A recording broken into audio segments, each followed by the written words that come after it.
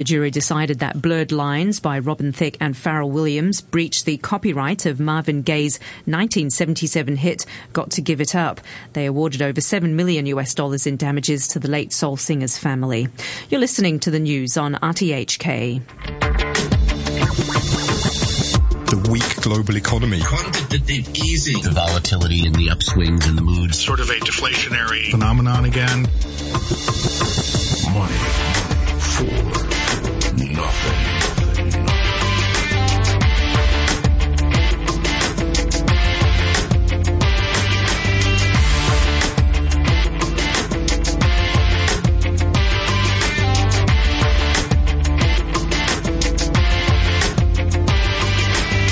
Good morning and welcome back to Money for Nothing on this Wednesday morning with me, Renita Malhotra Hora.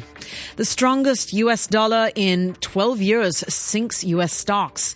China's disinflation eased in February thanks to holiday spending, and China's factory output and retail sales numbers are to be released later today. The S&P 500 has posted its biggest decline in 2 months on increasing views that the US Fed may raise rates as soon as June. MGH Asset Management's Michael Gibbs Harris joins us from New Zealand this morning to talk about the impact on world markets. We'll also take a look at China's consumer price index readings with Baring Asset Management's Kim Do. And our final guest this morning will be able to answer some questions if you are looking for online credit options. That's Simon Lung of WeLab. Citi Trust's Stuart Aldcroft is back in the chair as guest host. Good morning, Stuart. Good morning, Renita. So the US dollar is almost at par with the euro.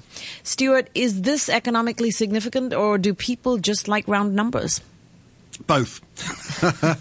Yes. Well, I think it's the sort of thing that you're expecting to have with the US dollar getting stronger, euro getting weaker, and the two coming together will probably be quite a surprise. But on the other hand, no, it's not economically significant, but it is what is expected.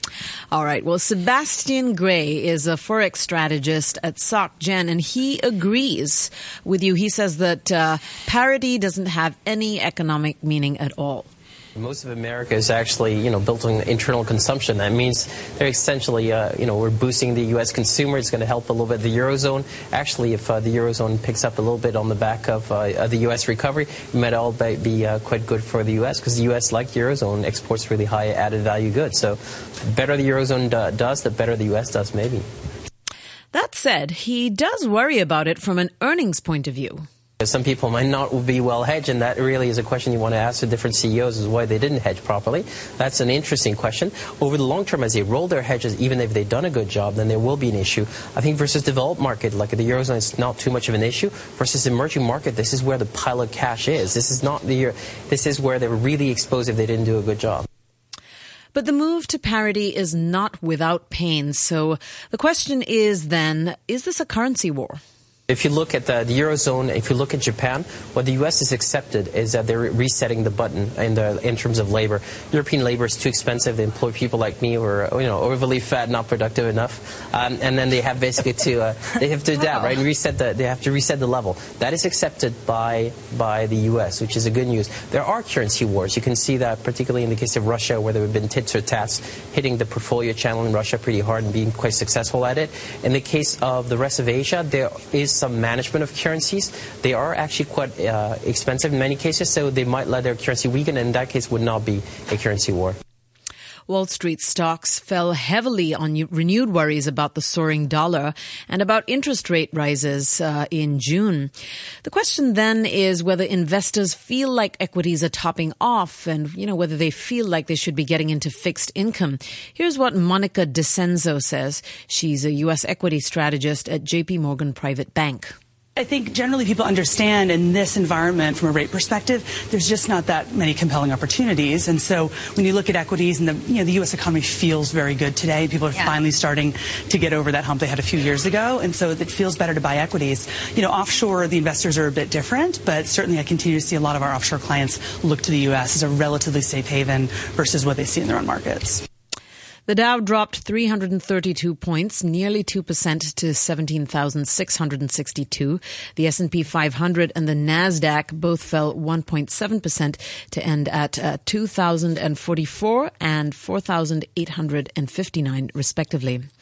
Let's bring in our first guest, Michael Gibbs Harris. He is asset management. He is a director at MGH Asset Management, and he joins us on the phone now from New Zealand. Good morning, Michael. Morning, Sandra. So, Michael, talk about timing on the U.S. Fed rate hikes have been almost as volatile as markets. What does this mean for us here in this part of the world? Well, obviously, there's been an increase in the volatility of markets.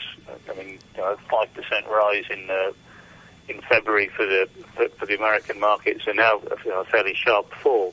And I think that people have been expecting central banks to be data dependent, and as the data is coming through a little bit stronger in the US, that people are now bringing forward when they expect interest rates to go and start rising. And now people are talking about June, whereas there were some people a few months ago talking about sometime in 2016. Hi, Mike. Stuart here. Yeah, hi, Stuart. How you doing? I'm good. How are you? Mike, I just wonder, when you see all these movements in the markets, how often would you believe this is a sort of buying opportunity when it goes down, and are people taking advantage of it, or should people take a while to wait? I think in this particular case, that there's really no need to go and hurry. Obviously, there are short-term opportunities if you're a trader, but it seems to be that there's quite a long, sort of drawn-out view that the U.S. dollar will continue to go and strengthen, and while that happens, that's probably going to go and hurt markets in the rest of the world. So if the US dollar is getting stronger, of course, that means the cost of imports and exports from the US going up, cost of imports going down. Is that good for China?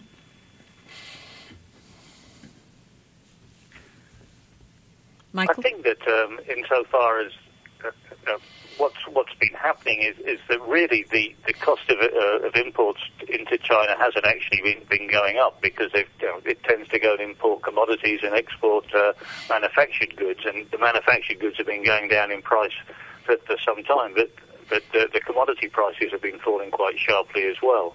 And you saw yesterday with a record trade surplus for China that obviously China is losing competitiveness against some of the other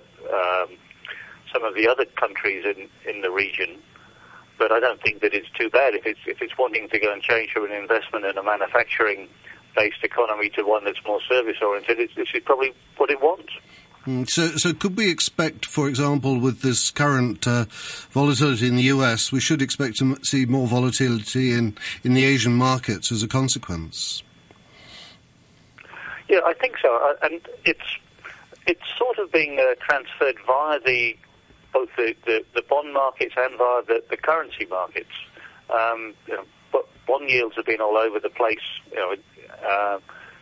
over the last few months, and the currency moves have been really quite large over the last 6 to 9 months. Yeah, sure, but most of it has been strength in the dollar and weakness in most other currencies.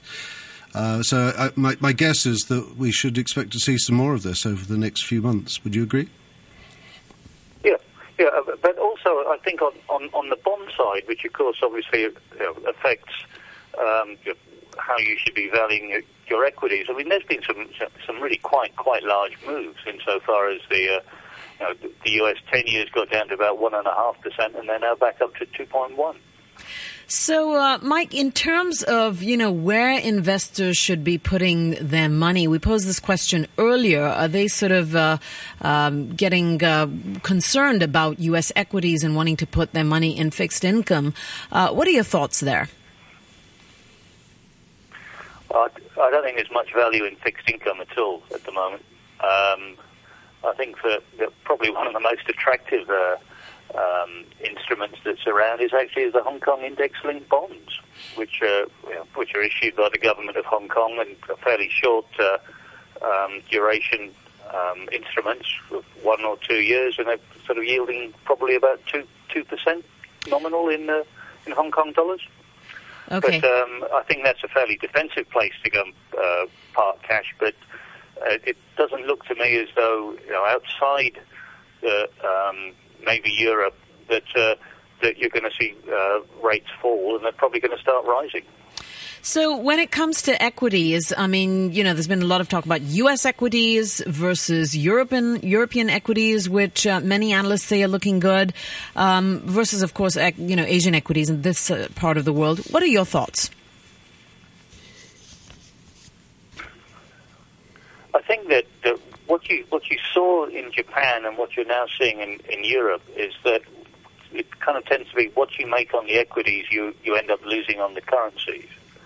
And my personal feeling is that it's probably still fairly attractive in both Hong Kong and China at the moment, where valuations are not too expensive. And certainly in China, it looks as though interest rates aren't going to go up and may come down some more. And obviously there's been a slowing in the Chinese economy, but a lot of that bad news seems to be in the price. All right, Mike. Thank you so much for joining us this morning. That is Michael Gibbs Harris, and he is a director at MGH Asset Management in New Zealand. Everybody wants to look good. But before you undergo any beauty procedure, make sure you understand it well. Take the time to learn about the procedures involved. Who will perform it? What equipment will be used? And whether there are any risks of complications such as infection or scarring. Beware of marketing tactics such as celebrity endorsements or presentation of complicated data. Think twice and check details before making any decisions. The best things in life are free, but you can give them to the birds and bees. I want money. That's what I want. The time is now 8:15 a.m. and let's take a quick look at the numbers before we move to our next segment. The Nikkei is down 78 points to 18,586. Australia's ASX index is down 66 points to 5,728, and Seoul's Kospi down 0.7% to 1,970. In currencies, €1 is currently worth 1.07 US dollars, almost at par. $1 is currently trading at 121 Japanese yen, and £1 sterling will buy you 11 Hong Kong dollars and 69 cents. Well, China's disinflation eased in February after the central bank stepped up policy easing, and the Lunar New Year holiday pushed up food and transport costs. Baring Asset Management's head of Asian multi-assets, Kim Do, joins us now to discuss what this means. Good morning, Kim. Good morning. So there has been some worry about deflation in China, but the consumer price index for Feb actually climbed to 1.5%, higher than what was forecast by economists. What are you making of the news? I think that given the Chinese New Year and the fact that, basically all the factories and all the gardens, all the fruit gardens and vegetable gardens are shut down during that period, and people are consuming in a very big way to celebrate the Chinese New Year. So I thought that it's impossible really to predict what the prices will do during that time. So the prices did go up. But if you look at non-food prices, for instance, in the month of February, it was below 1% annualized. And if one looks at some other measures like the producer price index, which is a price which is obtainable or achievable by the producers, it is also very low as well. So we think that prices will come back to more natural levels, which is something close to about 1% per annum growth in the inflation rate in China. So you feel that companies don't look like they will regain price power anywhere in the near term? We don't think so, because as you well know, the economy in China is still quite slow. The fourth quarter GDP numbers show that it is barely growing at about a rate of 6% annualized growth rate. And so that's why the central bank has had to ease monetary policy.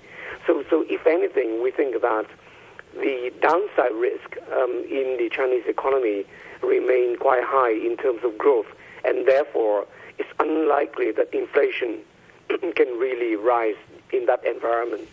Kim, Stuart here. When I hear that you're talking about inflation coming down again from the 1.5% or thereabouts, and yet China is targeting a 3% annual inflation rate, how's it going to achieve that?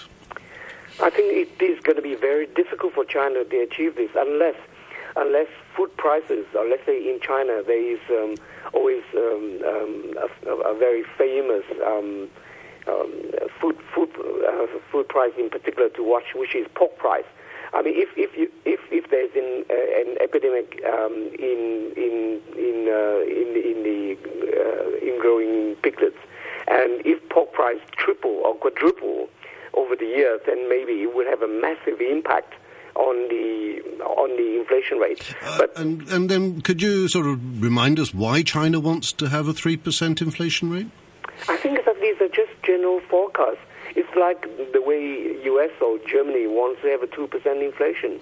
And I think that it is more of a long-term wish kind of measure rather than a 2015 forecast. Kim, how much of a concern then would you say is deflation in China?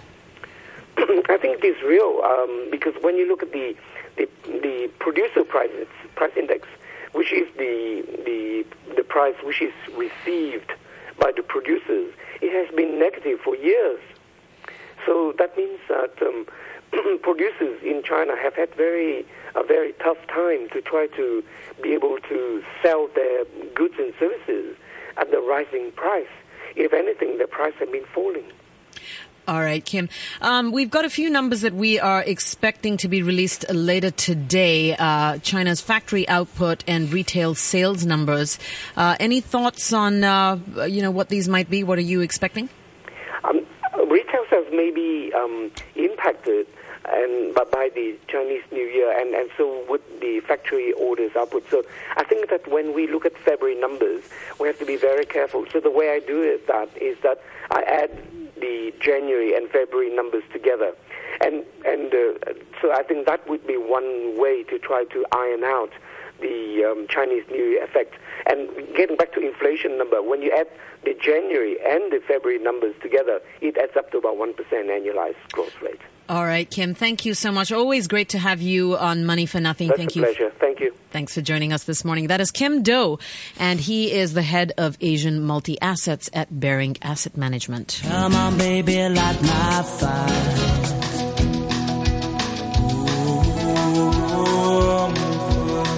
The time is now 8:21 a.m. and if you could pay for something just using your Twitter address, would you do that?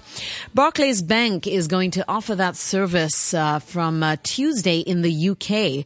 Barclays, like many banks, have a mobile payment service called Pingit. And the new Twitter service will be available to all Pingit customers, whether they bank with Barclays or not. David Birch is an expert on payment systems from Consult Hyperion, and he explains how it works. Well, actually, it works in a similar way to the way it works now. So right now, if I send you money using Pingit, I send it to your mobile phone number. And the system looks up your mobile phone number and then matches it to a bank account. And it's the same thing that's happening here, except you're using your Twitter name rather than your mobile phone number. And actually, I think that's better, to be completely honest, for a couple of reasons. The first is that you don't always want to give your mobile phone number to somebody that you want to pay you. And if you think of silly examples, I might want to pay, I don't know, the plumber or the dentist or someone. They might not want to give me their personal mobile phone number. And so they give me a Twitter name instead. And that's good. There's some privacy associated with that.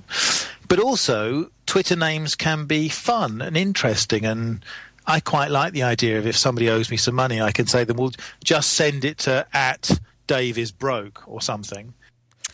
So, Stuart, he likes the idea of Twitter names @DaveIsBroke. Do you like the idea of Stuart is not broke. Well, I am actually, but there we are. No, I don't. I think banking is a much more serious business than he was making it out to be. It's real money, and it's I'd love to know that he's managed to get his compliance officers to agree that this is okay. Absolutely. Banking is it can be stressful. It can be stressful in the banks. It certainly can be stressful online. There's a lot of risks involved. Transferring people's money and paying people. How many times have we heard these horror stories about it? Exactly. Well, hand in hand with that goes, the idea of lending and borrowing money, which can also be stressful and time-consuming. And in fact, after the financial crisis of 2008, it's become more difficult because traditional credit avenues have been tightened. Our last guest this morning is WeLab's founder, Simon Leung, and he talks to us about online lending and how this has shaken up the way traditional lending works. Good morning, Simon. Good morning. So, Simon, you own both WeLend.hk and China. What exactly are these two businesses? So in Hong Kong, we run one of the leading online lending platform. Basically, consumers can come up to apply for a loan. It is a more efficient mean and cheaper as well in terms of interest rate than the traditional alternatives. The real innovation is actually not in putting your application form online, because that's something that a lot of banks can already do, right? But I think the innovation is actually the efficiency and accessibility to financial services. Like, for example, the innovation for us is like, how do we approve a loan in a particular customer segment that previously banks or consumer finance company find it difficult? That is a great question. How do you approve a loan? I think possibly the scariest thing out there is to lend money to someone when you may not have been able to screen that person effectively, or how do you even know? That's a very good question. Our technology, we're actually a very technology-focused company. Our technology allows us to understand the willingness or ability for an individual to repay us without actually physically meeting the customer itself. So that involves collecting a lot of data and data points and information about the individual, from what the individual is telling us, their behavioral, transactional, the credit bureau data, and we use the data, we crunch the data to form an opinion on this particular individual and price the individual in a way that we're comfortable with. So are you offering sort of more competitive interest rates, perhaps, than what we could get through traditional lending? Yes. A very simple example, right? We get these from customers verbatim a lot is, let's say a customer is revolving on their credit card for around 30-ish%. But when they come to us, we evaluate the credit. Maybe it is just something that is like 10-ish%. So they save on almost 2/3 of it. That is a very common borrowing purpose in Hong Kong. Another one is borrowing for investment. A lot of people do that too. So how do you cap the levels, or the amounts, I should say, that people borrow? Are there standard caps, or is it just based on each individual? It's very customized based on individuals, and also the pricing as well, right? That's how we can achieve the accessibility and efficiency. So basically, we look at the individuals' affordability, income, monthly expenses, credit history to make such decisions. And in terms of actually raising the money to create these lending platforms, where do you go out and get your funding?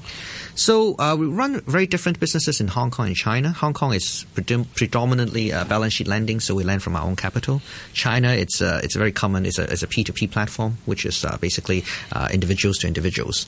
The way we look at this is, I think the innovation is not so much in the funding. I think the business model, be it balance sheet lending or P2P lending, a lot of people can do it. A lot of people are doing it. But it is actually the innovation, as I said, right, is actually in the borrower side. How do you process? How do you approve a loan in a way that others cannot? So, Simon, places like Hong Kong and China still, relatively more sophisticated just in terms of their financial framework, if you will.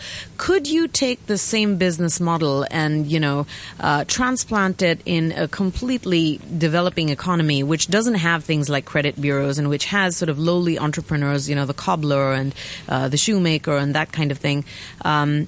and replicate it to success in a situation like that? Absolutely. Actually, in fact, that's what we did. We first started off in Hong Kong 1.5 years ago, where we developed the technology that allowed us to do so on PC and mobile. And earlier last year, we moved the same technology to China. The first place we look at is student segments. Students traditionally lacks a lot of data. They don't have credit bureau. It's very hard to approve them. And we actually use data to get a very clear understanding of individuals. When you say data, what kind of data? Oh, it mainly like individual data, demographics, transactional data. In a student example, it's like what degree they're studying, which school, if they are borrowing from someone else from the past, are they repaying their loans, how are they doing on their phone bills, stuff like that. And then we're extending this this year as well. So in the coming months, we're going to expand this to do sales finance and even interestingly, rural lending in China. It is basically, as I said, innovation is credit accessibility. Previously, where there's lack of data or information on individuals, you find it very difficult to approve a loan. But how do we actually, with the innovative use of collection and use of data, to form an opinion on the individual so that we can process it? Stuart, what do you think? I mean, if I'm studying for a good degree, this is it's a really interesting way, because a lot of the people who want to borrow want to have the speed with which they want to get the money available is very important. They don't like the bureaucracy that is often presented to them. So presumably these are things that you're overcoming. And Simon, maybe you could just sort of say what's the sort of minimum loan? Are there any maximum loans as well? It depends on the customer segment. For example, in Hong Kong, because we have such a low processing cost, right? So we can do from a few $1,000s to I think we're doing in Hong Kong a few $100,000, like 300,000 Hong Kong dollars. In China, for students, we talk about around 3,000 RMB or so.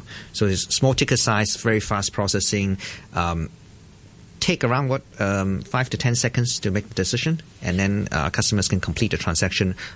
Very almost customer-friendly then. Very customer-friendly. Almost all of them can complete it within 24 hours. All right. So very interesting stuff. Unfortunately, we are out of time. That is Simon Leung, and he is the founder and director of WeLab. Thank you, Simon. A quick look at the numbers before we close up the show. The Nikkei is down 12 points to 18,652. Australia's ASX index is down 64 points to 5,729, and Seoul's Kospi down 0.7% to 1,970. Stuart, parting thoughts for the day in 20 seconds or less? No, I think it's going to be a bit of a difficult day on stock markets this day, maybe for the rest of the week. Very volatile, a lot of things to be concerned about. Hopefully next week will come about quickly. All right, Stuart, thank you for joining us always as guest host on For Wednesday. Stuart Aldcroft of Citi Trust, and I'm Renita Malhotra Hora, wrapping up for Money for Nothing. The weather forecast for today will be cloudy to overcast with 1 or 2 rain patches, cool in the morning. The temperature right now is 16 degrees Celsius and the relative humidity is 78%. Time for the half-hour news summary with Sam Butler. Investigations are underway in Argentina into the collision between 2 helicopters which killed 8 French nationals, including 3 prominent sports personalities. Both Argentine pilots also died. Argentine civil aviation investigators are due to be joined by French experts and officials from the helicopter's manufacturer. Veteran democracy campaigner Martin Lee has called on Canada to back Hong Kong's fight for universal suffrage. He was speaking to the House of Commons Foreign Affairs Committee in Ottawa, despite objections from Beijing. Janice Wong reports. The co-founder of the Democratic Party told the Foreign Affairs Committee that he hoped the Canadian government and the Canadian Parliament would speak up for Hong Kong at this difficult stage. He said if the SAR continues down the slippery slope as now,